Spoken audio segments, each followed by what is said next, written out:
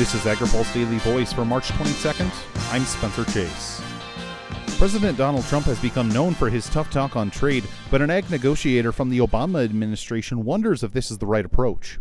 Speaking at the AgriPulse Ag and Food Policy Summit in Washington, Darcy Vetter said trade vocabulary is important. I think it's false to suggest that the vocabulary and the policy can be separated, because words do matter.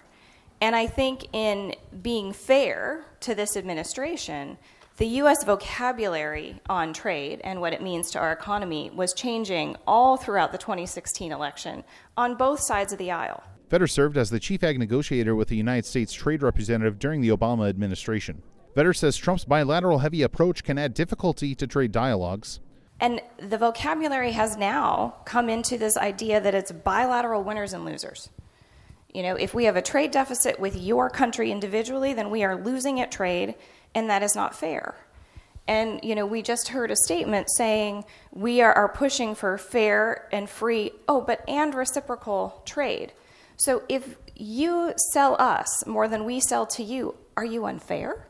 Are you not committed to free trade in that way because we have 350 million consumers and you have 150 million consumers? Is that relationship therefore unfair? She says agreeable conversation can go a long way at the negotiating table. Well, if the underlying vocabulary about our trade with those countries is that we're committed to each other and we see each other as partners, then it's easier to solve those problems. If the overall relationship is in question, it makes it harder to solve those problems. So I think we have to think about the relationship and the way we define it as having a huge impact on our ability then to make those relationships better. Ray Starling, the White House advisor for food and agriculture, told summit attendees the administration wants agriculture to be open for business. Reporting for AgriPulse, I'm Spencer Chase.